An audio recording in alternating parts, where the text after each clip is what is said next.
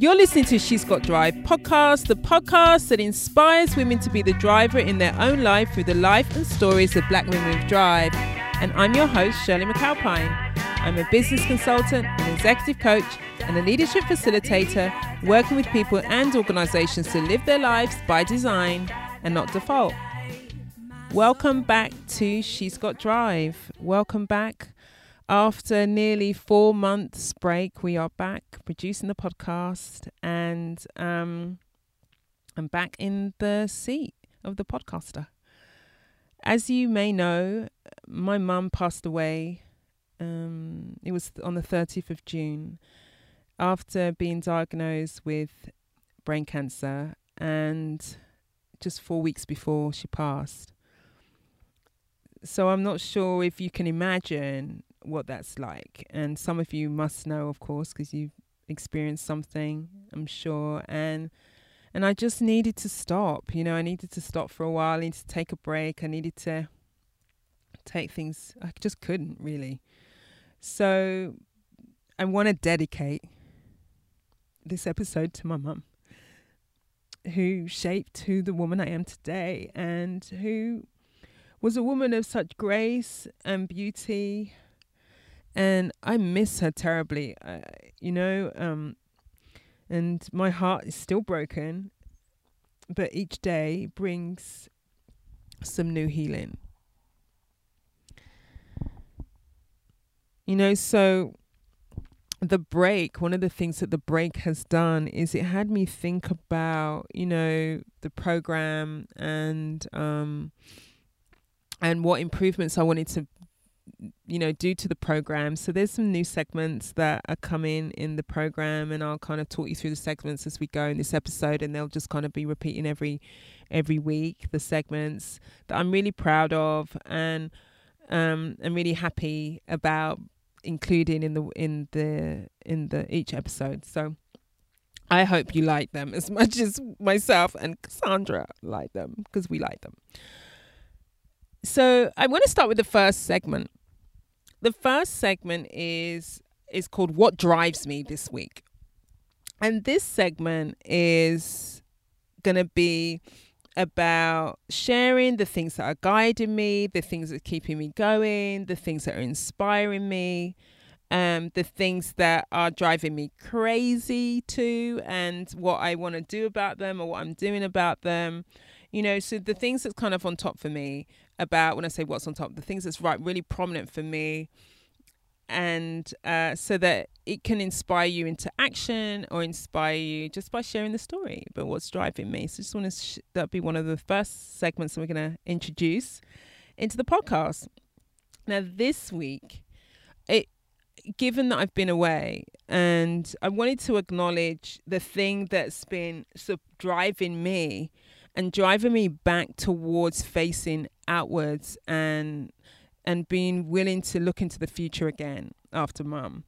And because, I had to turn inwards. So the thing that's been gradually moving me back to work, to Instagram, to doing the podcast, to going out and doing things, really has been, I'm going to point to two things. One is just the support that I have received. Really, the support has been phenomenal. So I want to give a shout out to every person who has supported me and continues to support me at this time. That is without a doubt one of the hardest times of my life. It's inexplicable what that loss of the woman who bore you, who knows you the most, really, losing her. So my family, my husband's been phenomenal. My children have been extraordinary. My siblings, my brother and sisters, my cousins, my nephews, my aunts, my uncles, my friends, both in the UK and in the US. Friends from various degrees of friendship, and it's amazing who shows up for you and who supports you when you don't know what to do or you don't know how to even face your day. even the smallest gestures, can mean so much when you're faced with something like this. And also my listeners, my followers on Instagram, your messages have been so wonderful to receive, and it's extraordinary because we've never met, and most of you, and there you are sending me these wonderful messages, and your patience with me with coming back. So thank you so much. They have moved me to tears, as they do now when I think about the support. And the other thing that has supported me, that was a kind of like a new development for me, and it's really been music. And Dana Joy Morgan, who was one of the earlier guests on She's Got Drive, one of the things that she says in that episode, I think it's episode 3 or something like that, is she says music is medicine. And it has been my medicine, and this particular type of music has been my medicine over the last 3 months, and that's been gospel music. And how I came to it is really my friend Ray, shout out to Ray, when Mum was ill, sent me a Spotify playlist of gospel songs. I mean, there must have been there were hours and hours and hours of them, and I would play it regularly, all the time. I started playing this playlist, and it was just so amazing for me, the difference that it made when Mum was ill, and the difference it made as I looked after her, or I played it for her, and the difference it made for me once she'd passed. And it really became my prayer. Now, I don't talk about God a lot on this podcast, but it really was, when you don't have words yourself, when you cannot find the words, and you can find your prayer in that. That's what I did. I found my prayer in the music, and I found my prayer in the gospel music. And there was one song, and this song is where I reach to when I don't have, I really don't have anything left to speak. I can't speak what I need to get myself up and out. There's this one song that I just play on a loop, and I am so grateful that I contacted Martin Sapp Ministries to get permission to play this song, because and they have gracefully allowed me to play this song on this episode. And if you're inspired by this song, I urge you to go and download it, and because it's just so wonderful. I'm going to play an excerpt from it, and there'll be parts of it during the episode, because it really has kept me going. And it's Martin Sapp never could have made it. The words in there really speak to me, because in the moments when I really felt like the day wouldn't end, or I would sit there for hours and not know what to do. Where could I reach? What could I lean on? What can I stand on in order to take me to the next minute? And or when I returned to work, and I was working in New York for 3 or 4 days, and I came back and I landed back in Chicago, and I was just I had no energy left. I just burst into tears, and I just played that song on a loop to get me home, to get me where I needed to be, from the airport to home. I mean, that really encourages me to take a next step. And it really is I play this song, and it becomes, as I said, my prayer. So I offer it to you, whether you are a gospel person or not, whether you believe in God or not. When you listen to how he sings it and what he speaks about, I just really get the power of the ability to reach and find that something that takes you forward. And then there's a moment when you are, how can I say it? There's a moment when you look at yourself and you think, oh my God, I've really traveled a space here, and I'm not in the same space that I was 3 months ago. And I'm not in the same space that I'll be in a year's time. But I am here. And I look in the mirror, and there's these words that he says when he looks in the mirror, and he says, I'm stronger and I'm wiser. I'm better, so much better. And I say that often. I'm stronger, I'm wiser, I'm better, so much better. And it really, I feel it. So music has been my medicine. Gospel has been my medicine. Gospel has been my prayer. And that has been introduced to me by a good friend, Ray. So thank you, Ray. You have no idea what the gift you've given me. And thank you, Martin Sapp, because you have no idea the gift that you've given me over the last 3 months. So I give it to you. I urge you to go and download it. I don't get anything for this. This is really, I'm extending this to you as a gift for wherever you are and whatever you're doing, to listen and see what it gives you, you know. And so,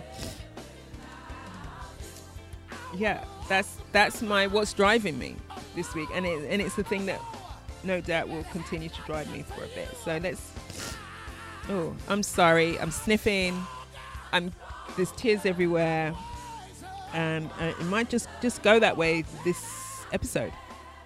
Let's turn to my guest, who's Dawana Williams, and I'm so pleased that I'm coming back with this woman who truly is like one of a kind. I mean, there's literally, like, in the area that she works in New York area, there's probably like a couple of people like her.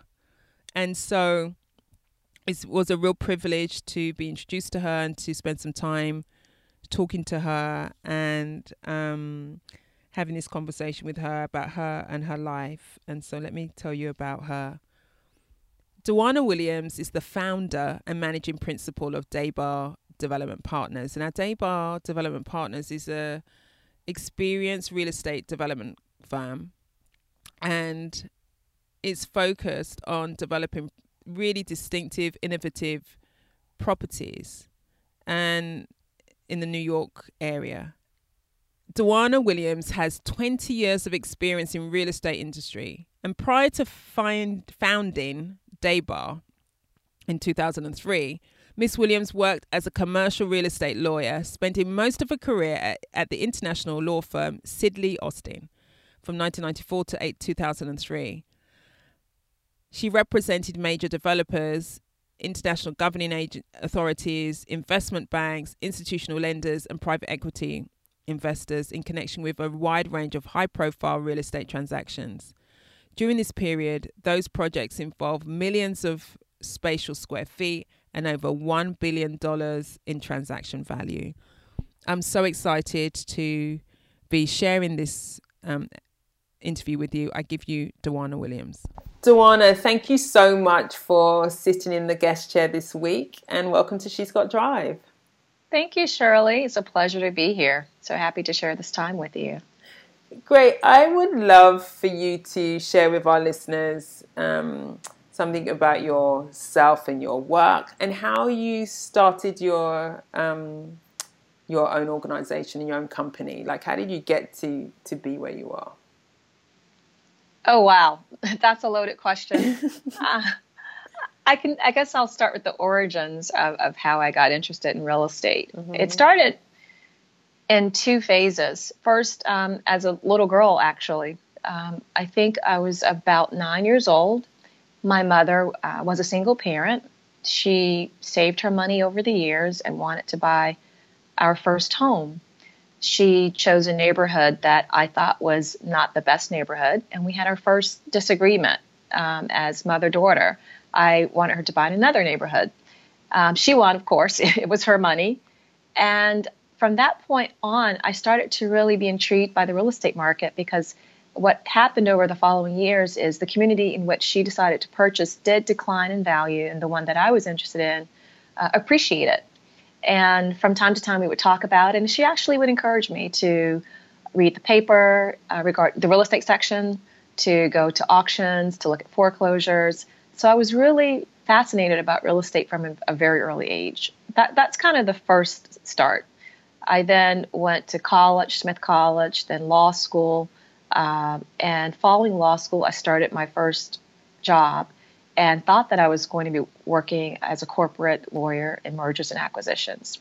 There was a recession, and the managing partner asked if I would be interested in moving departments to real estate. I went kicking and screaming, and after my first assignment, I remembered, wait, this is something I'm really interested in. I forgot that I actually do like real estate. So that was the second start for me. Oh. And really from there, I began to think about how I could transition from being a real estate lawyer to pursuing real estate as my own entrepreneurial venture. And that was really the beginning for me. Wow. I can't imagine being 9 years old, 10 years old, 11 years old, and being so interested in real estate. You sound like were you the only one?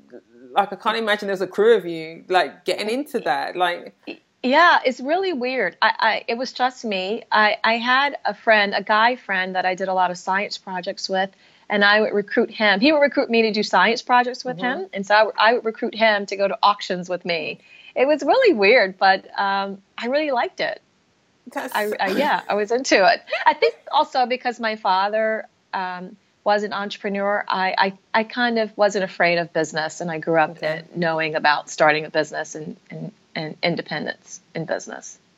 And it's really interesting that, as you said, that you had forgotten your interest, as you went through your studying and then you trained as a lawyer and then come back, and then, as you said, you were going to go into mergers and acquisitions. Yeah. But then to just have this opportunity reignite something. That's why it was a little bit of divine intervention. Once I completed high school, I went away. I was raised in Atlanta, Georgia. So when I moved to Massachusetts for college, it was such a big cultural shock as well as an academic challenge. So I really submersed myself in that experience.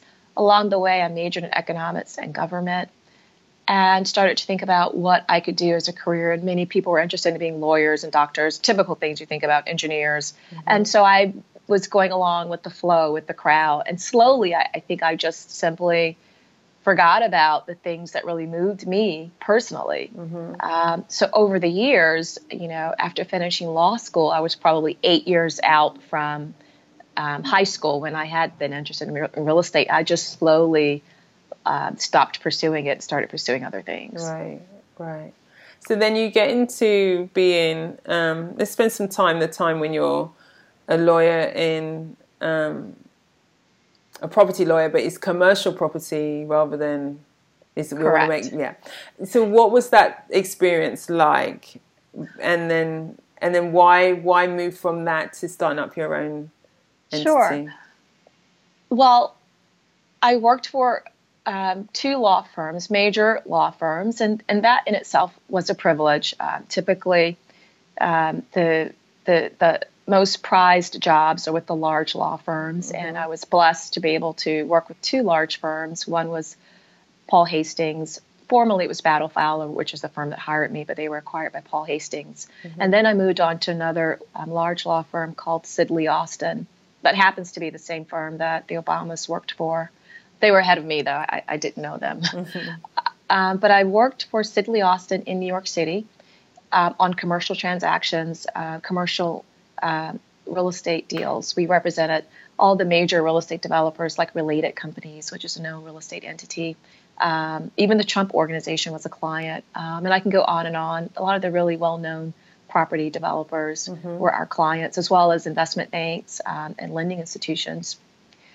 And in working on those deals, I really would look and think, wow, I live in Brooklyn. I live in, at the time, a neighborhood called Fort Greene, Clinton Hill, which was not so popular. It's very popular today as a global brand, but it was not a popular neighborhood at that time. This was the late 90s, early 2000s.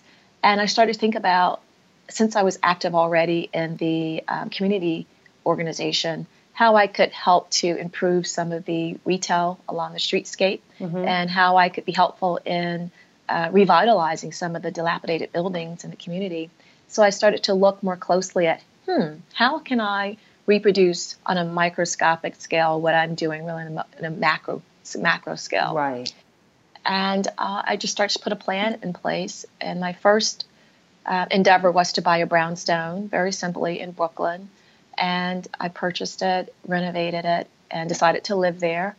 And I really loved it. And of course, as I said, I started to remember I have a real interest in this. And I was already remembering as a lawyer, but even in developing, I started thinking that, oh, yeah, I really like this. And once I completed that transaction, I then purchased another building, and that led to another building in my community. And I started to see the improvement in the streetscape. I saw the difference in people when they walked down the street, seeing new retail coming in. I really liked just the social impact that was happening. So in 2003, I really faced a decision about whether or not to pursue partnership. I was a ninth-year associate, and it's a pretty rigorous endeavor if you work for a firm that has offices around the world, at least with that firm, to pursue partnership. You have to spend time in different countries and with partners in different offices to rally support so that they'll vote for you when the partnership vote comes up.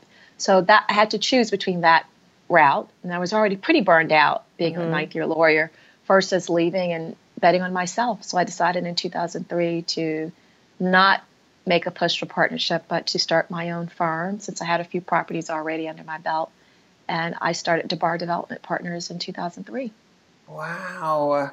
So then what is it that you rely on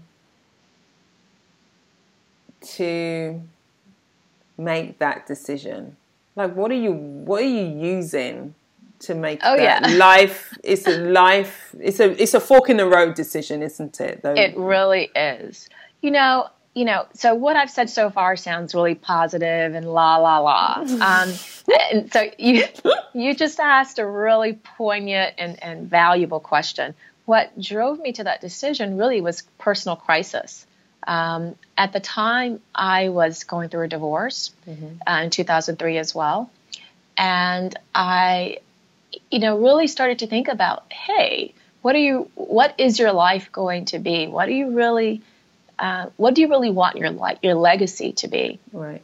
And I was, as I said, feeling really burned out too from the practice of law. It was a great profession. It's a great place to be. But when you're working 15 hours a day for years and years on end, it really, really, really is gut-wrenching. So between my professional anxiety as well as my personal anxiety in my personal life, I decided that I was at a fork in the road and I really had to choose I had to really be clear about my purpose and my calling and choose the road that was going to lead to the legacy that I wanted to leave behind. So that personal crisis led me to my higher calling. And how would you define your higher calling? That's a great question. I think my higher calling, I've never really said it aloud, but I think my higher calling is to provide an example to others, to shelter them, to feed them, to house them, and to ensure that those that are less fortunate than myself, or even those who are as fortunate, even more fortunate, have a place that they can call home. I believe that is my purpose, to provide a home. Oh, that's not to be underestimated at all, right? You're so right. So over the years, I've been able to provide that home to so many people, and to get to know the children, to know the parents, to know the relatives, to see them celebrate in those places has been just really, really rewarding. And each time that I experience that reward that other people experience, I know that it is not to be underestimated. Right. I mean, when people find a home, they create foundation for themselves and their life, and then from that place, people can thrive when they've got strong foundations. So I think people underestimate the power that gives to people when they've got a space that's theirs, and when they're creating this foundation for them and their family. And the difference that makes. So it's huge. It's huge. And really from the standpoint of determining success factors in the life of a child, circumstances of birth are really predictive. So if you look at the circumstances surrounding a child's parenting, their home life, their home surroundings, you can actually predict a lot about their outcome, their life outcome. So part of that is the home. If you're homeless versus if you're in a home where there's strife, or a home that's falling apart, or one that's poisoned with lead, all those factors really do impact the life outcome for a child. Right. So then help us understand how it works in terms of your the commercial side of property development, and then the social enterprise side, or the social development, if you like. Sure. Like how do they marry the two? Because how does it work? Yeah, you're asking really good questions today. So they do not necessarily marry well. You have to make an effort to marry commercial development with development that has a positive social impact.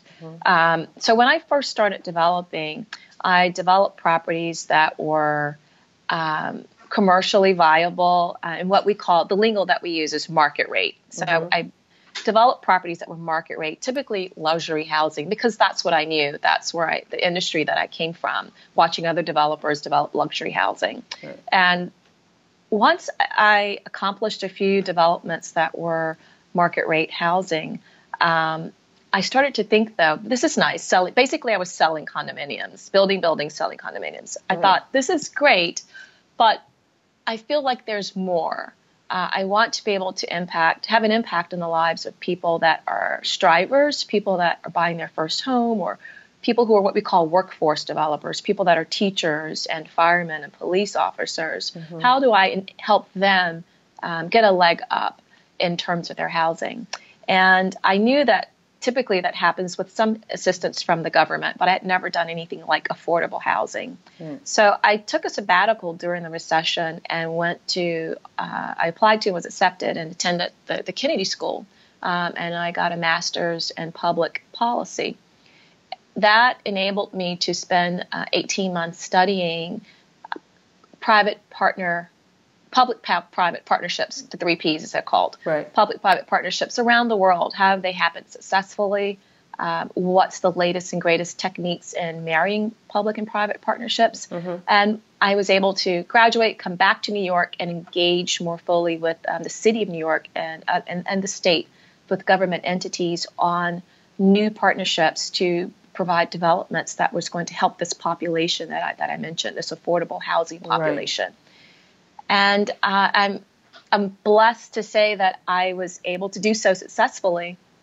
And we now have in the pipeline 4 developments, which are public-private partnerships with either the city or state of New York.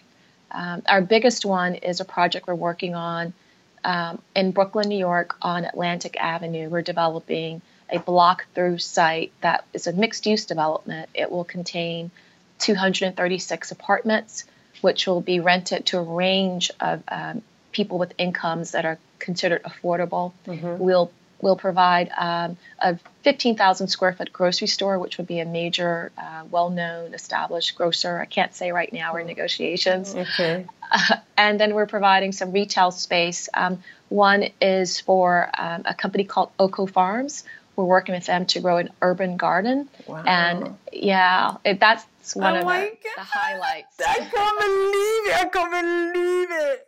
I'm so excited about that. Sorry, keep going. No, that's okay. New York and green spaces, much less an urban garden. I don't know. Yeah. It's both. It's actually hydroponics and aquaponics. So we'll be growing fresh greens of all types of varieties, as well as fresh fish through the aquaponics. What? And we'll provide educational workshops to tenants and people in the community about how to grow organics. Sidebar, I recently met a woman who was raising her son, and he was at one of our workshops because we're doing things now to promote the garden. And it was his first time seeing a worm. He had never seen a worm before.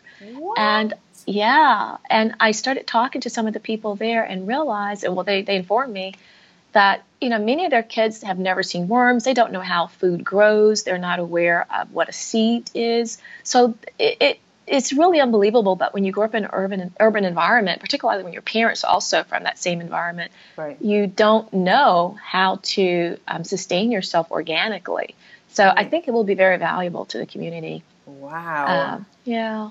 That's and then there's some other exciting. retailers too. Yeah. Another one of the retail tenants will be neighborhood housing services. They'll provide educational workshops on financial literacy, how to buy a home.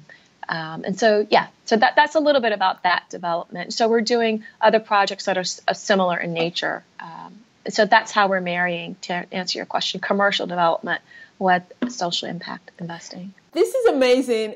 Green spaces are so critical to our lives and how we live our lives, and our vibrancy, our well-being, and and you said food. Absolutely. Right. So all of those things, and bringing it into one space is going to be huge at the community level. Yeah, one thing that I discovered from the Kennedy School and in my research about what's best in terms of public-private partnerships for affordable housing is that previously a connection had not been made between the well-being of the tenant and the community with things like green space, with things like organic food. So tenants were, as you look at public housing, you can see tenants were not offered green space in their own homes, like private terraces, for example, or rooftop gardening. Those things were not offered. But if you step back and take a balcony view, just look at it holistically. When someone has a private terrace, their own outdoor space, or a rooftop garden or organic food, they actually feel better about themselves and they treat other people well.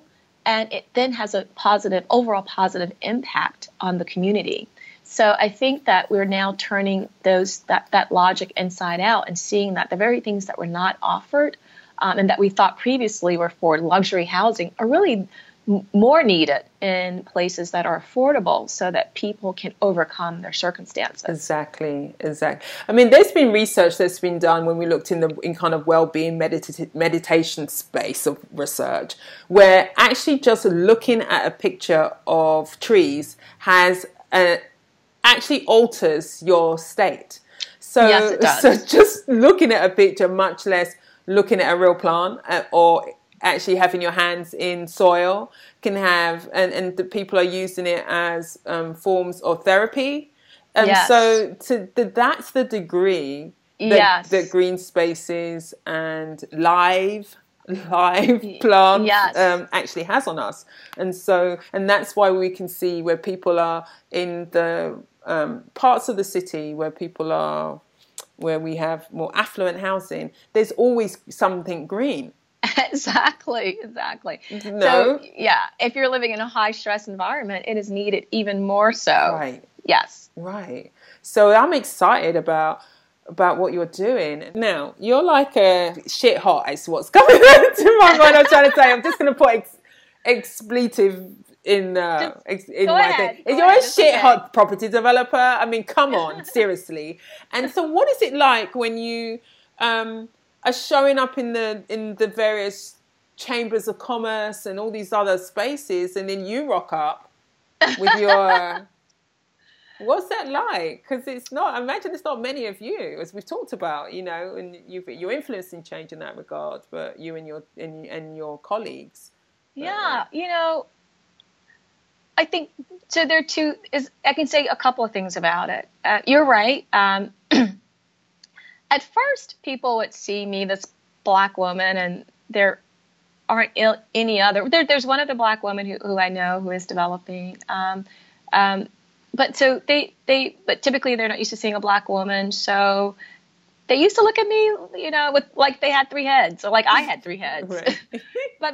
but beyond that, I really think that when you are walking in purpose, it doesn't really faze you as much as it would if you were in a place that you did not know if you belonged. Right. Because I know I'm walking in purpose, I know this is where I belong. I think that comes across when I meet people and interact with them. In addition, I'm prepared. I received very good training as a corporate real estate lawyer. I was at the top of my game in that profession. So when I show up in purpose and prepared and talk and have a conversation with people, I think they are instantly at ease. Not that I need to put them at ease, right. but I tend to have pretty positive interactions with other people in the profession. And over the years, even though I'm, in terms of Black female, probably the only one that a lot of people interact with, they're used to seeing me. Right. But it's not about me, it's about those coming behind me. And I'm pretty vocal, as I mentioned, as a part of the New York Real Estate Chamber as well. And they know, people in my industry, my colleagues know that I'm an advocate for more inclusion for people of color, not just women, but people in general of color. They know that that's my agenda, and I wear it on my sleeve, but I'm also prepared, and they seem to accept it. But yes, I am one of the only few in the room. Yes, that part is true. I wanted to kind of talk more broadly around success. How would you define success? Of course, everyone defines success differently. It means something different to everyone, so it's really relative. Some people relate it to a feeling. Some people relate it to money. For me, success is a spiritual component. It's really about knowing that my heart, mind, and soul are aligned with who I am and who I'm supposed to be. For me, I have felt successful always. I've had some really difficult times and lots of down times. I've even, through the recession, that was a very difficult period for me. And it took some time to come out of that professionally, that downturn. But I've always felt successful because I think success in my heart, soul, mind, and body is about walking in one's purpose, understanding your identity, and not necessarily just a racial construct, but your source. And for me, that is God. Understanding that as my identity and knowing that I am pleasing my God and doing what I was called to this earth to do is my definition of success. Right. So I think you have so many different lives to live and different stages in life. And as long as you are being the best that you can be at each stage, then you are successful. So it's an inner way of being. And then the outer things show up inside of that, really. It's not from the outwards in, it's from the inward out. It's not. Absolutely. It is not, for many people, I know that it is external. For me, it is not. Success is not external. It is, again, just ensuring that I am showing up as my highest self, doing my best, and that my mind, my heart, and my soul, and my body are aligned so that I'm fulfilling the purpose that I'm called here for. Right. And it sounds like it's also like being in an alignment. There's an alignment piece, isn't there? Like, are you in alignment with, well, you said what you're here to do? Are you in alignment with your higher self? And so even if they're on the outside, things are going well with the recession, for example, but are you still in alignment? Do you still stay true to self, irrespective of what's showing up in your life? Exactly. Even when, let's say, the business was faltering during the recession, which was an extremely difficult time for me, I still felt successful because I was confident that I was serving that sheltering people, being a developer is my calling in life. And so I am on my correct path. Right. My mind and my spirit were aligned in knowing that that is where I'm supposed to be. And in everything there's failure, in everything there's crisis, but it does not mean that you're not successful. At the same time, in addition to or outside of those negative experiences, when I have achieved things that are external to myself, winning RFPs or making money, I feel successful then as well because they are also a part of the formula of completing my task of being a developer. So the good and the bad are part of the success, and I recognize it each time it happens. Right. So if we look at that, I'm curious about what's your what's been your biggest challenge, and then what's been your biggest accomplishment?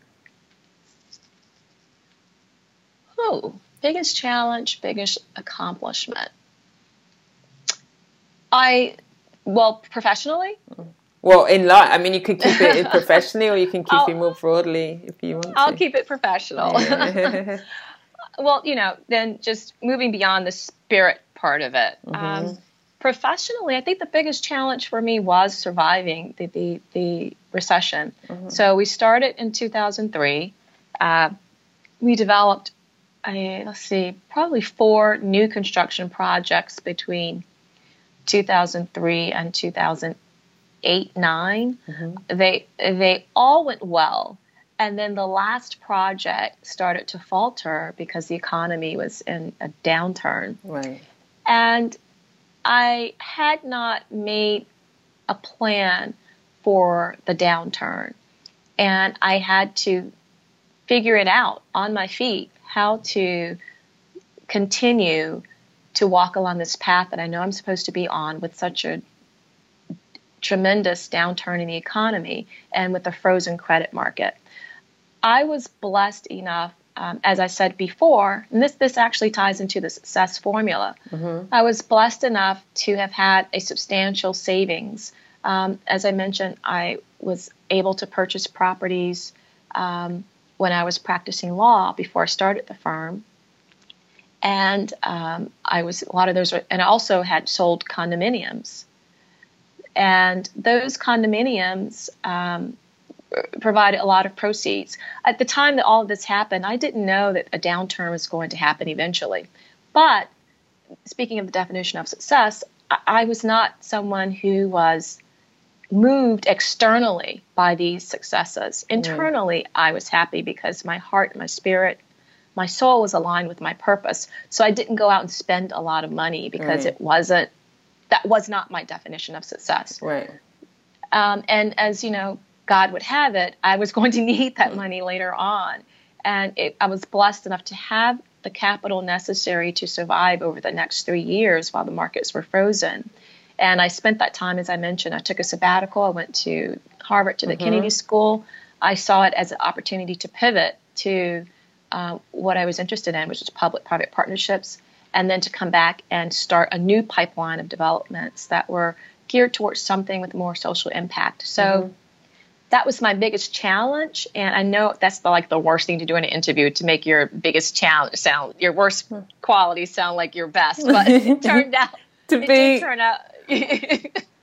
did turn out to be the challenge. Did turn out to be something that was for my good in the end. But it was a long 3 to 4 year process to turn out to be for my good. Right. Well, I actually think, our biggest breakdowns, whatever that is, can lead to huge breakthroughs for us in our life, and that it's in the places of uncertainty that we have our biggest growth, because you have to get creative and you have to think, what does this mean for me? How am I going to navigate this? Where does this take me? Yes. You are drawing on things that that are latent, that are there, but we don't always notice that it's there because we're, walking in life and things are working. Yes, absolutely. So this is 2018. I started the business in 2003.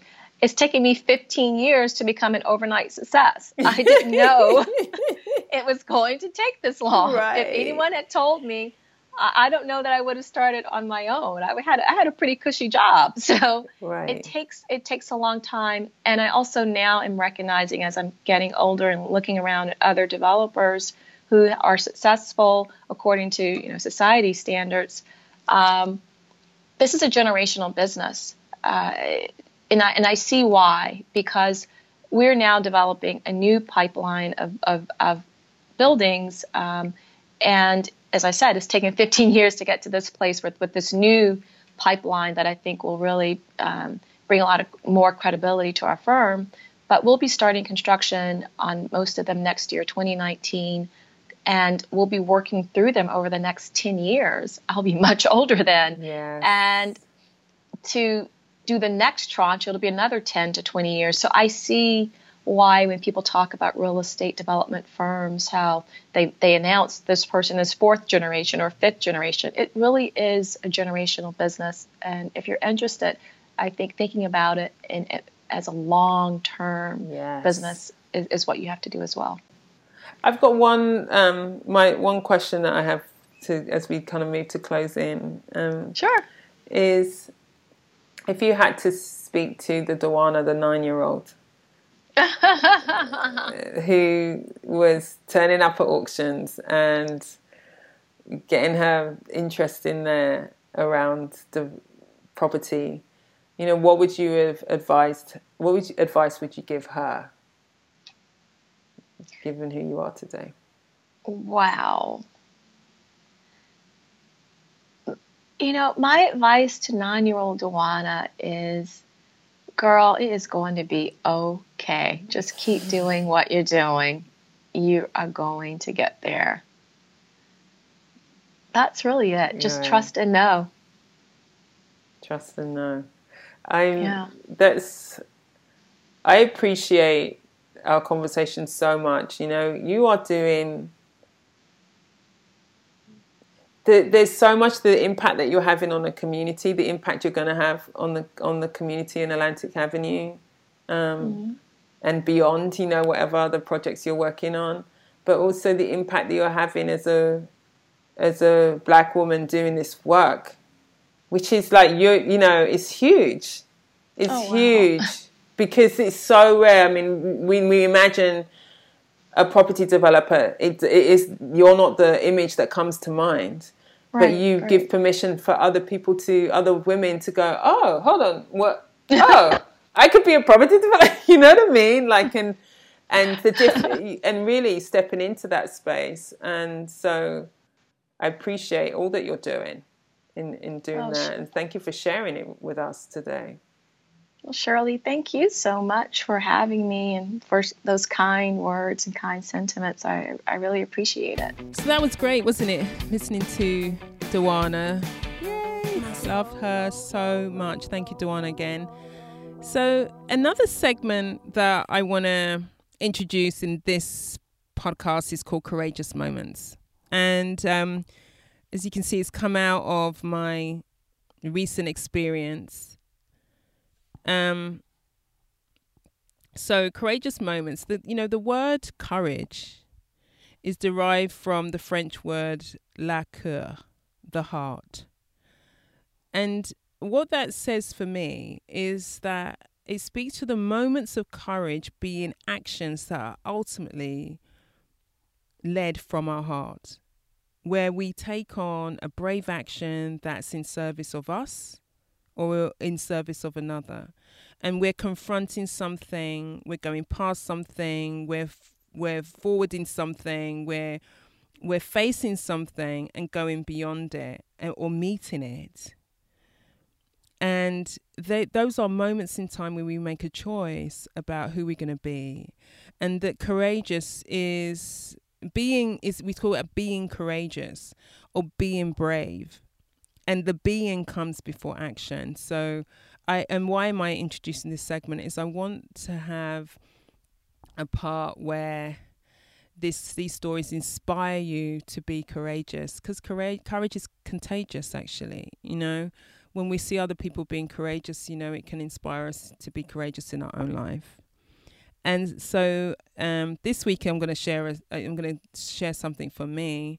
But as we move forward, I'll be inviting my guests to share a moment that's courageous. So that'll be in here, and maybe even some listeners as well to share courageous moments that I might feature in the podcast. So it leaves you inspired into action, because bravery is a form of being. Courage is a form of being, and if you can be those things, I see how when people are taking on the transformation of their own life and when they want creating the life that they want and designing the life they want, there are moments of courage that's required in order to step forward. So this week, of course, is in tribute to my mum. So I want to share a courageous moment story in relating to my mum. You know, I watched my mum being so brave and being so courageous. And it struck me that she's actually been that many times. She's demonstrated that bravery, that courage many times in her life.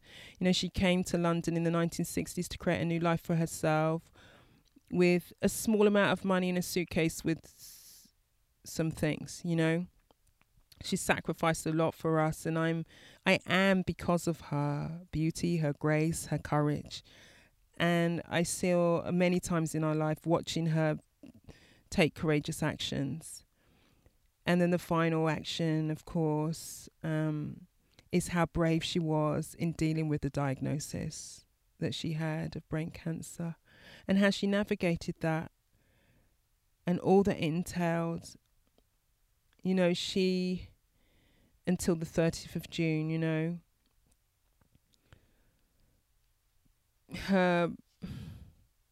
the way that she accepted in a peaceful way what was, the way that she showed love, patience, kindness, connection right to the end, the way that she faced her illness with dignity and with grace and really trust. And so she was a real demonstration for me of what the being is that accompanies courage, what the being is that accompanies bravery. And it is, I think about that often. And that act of witnessing her courage and her bravery requires me to be brave, to step forward, to live the dream life that she has gifted to me. So it really reminds me, losing Mum really reminds me of the preciousness of life.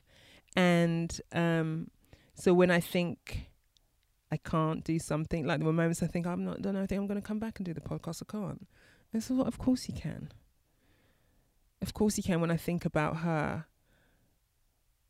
Now, I'm not the same person that I was before the 30th of June. I'm not sure how I've changed, but I do know I've changed. I don't know what it's gonna, how it's gonna show up, where I'm gonna end up with this experience. But what I can say, it's going to take me being brave in moments, me going beyond myself, me leading from my heart space, and knowing that that step, the next step, is required either for me or on the behalf of others. So this is my story. My courageous moment is my mum's courageous moments, really. And I want to say, Mum, I love you and I miss you. And thank you for your bravery. Thank you for your courage that you showed all of us. And the gift that is to us all. And now we're going to move on to Shirley. I have a question, which is a new segment. Ask me a question about things that you could do to take action, things that you can do to create and design your life, things that how do you make things happen? Those kind of questions. Because I want to bring all the kind of experience that I've got as a coach, as a facilitator, working with leaders in different parts of the world to that question. And so you can hit me up in my DMs, or you can go to my website, Shirley McAlpine, my DMs on Instagram, that is, or you can go to my website, shirleymcalpine.com as well, and you can send me your questions there, and I will choose a listener's question and address the question in the episode. And I'm also planning to do some more solo episodes, and so it will also be featured in my solo episodes. So head over to my Instagram and my website to get in contact with me and let me know what questions you have about how to design and cause your life. Never would have made it. Okay, well, that's it. You know, that's the end of the first episode as I return to the return of She's Got Drives. I hope that you've been inspired to shift gears in your own life. You can really hear there's a number of lessons that I've learned over the last 3 months. You can hear the lessons that Dawana speaks about as well, you know, and how she defines success as an internal journey, and an internal acknowledgement. So much wise words, so many wise words that were spoken by Dawana. Thank you for that. I know that I want you know that I love to hear from you, know that I value hearing from you. So please be in touch with me. Let me know how you what you got from this episode. Let me know about these new segments. What do you think about them? Ask me questions about you and your life and see what I can bring to the episode and see how I can be of service to you. I'm curious to hear what you've got and what you're taking on as you go forth from each episode.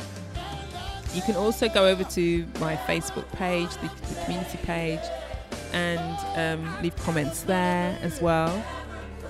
I want to acknowledge Martin Sapp again for the generosity of letting me play this song that's been so special to me and so powerful. I'll put the link in the show notes so that you can find it it's on iTunes, or you can download it. And thank you to my producer Cassandra Bortolina, who produces She's Got Drive, and I'm glad that we're back in partnership again. And music by Blonde, Full Circle. Thank you so much for listening. Thank you so much for being an avid listener. You know, subscribe on iTunes and please rate and review the show. Let's keep growing the show. I'm back on now. It'll be with you every week. So let's get this show on the road. Let's get it on the road. So thank you so much. Until next time, go well and stay well.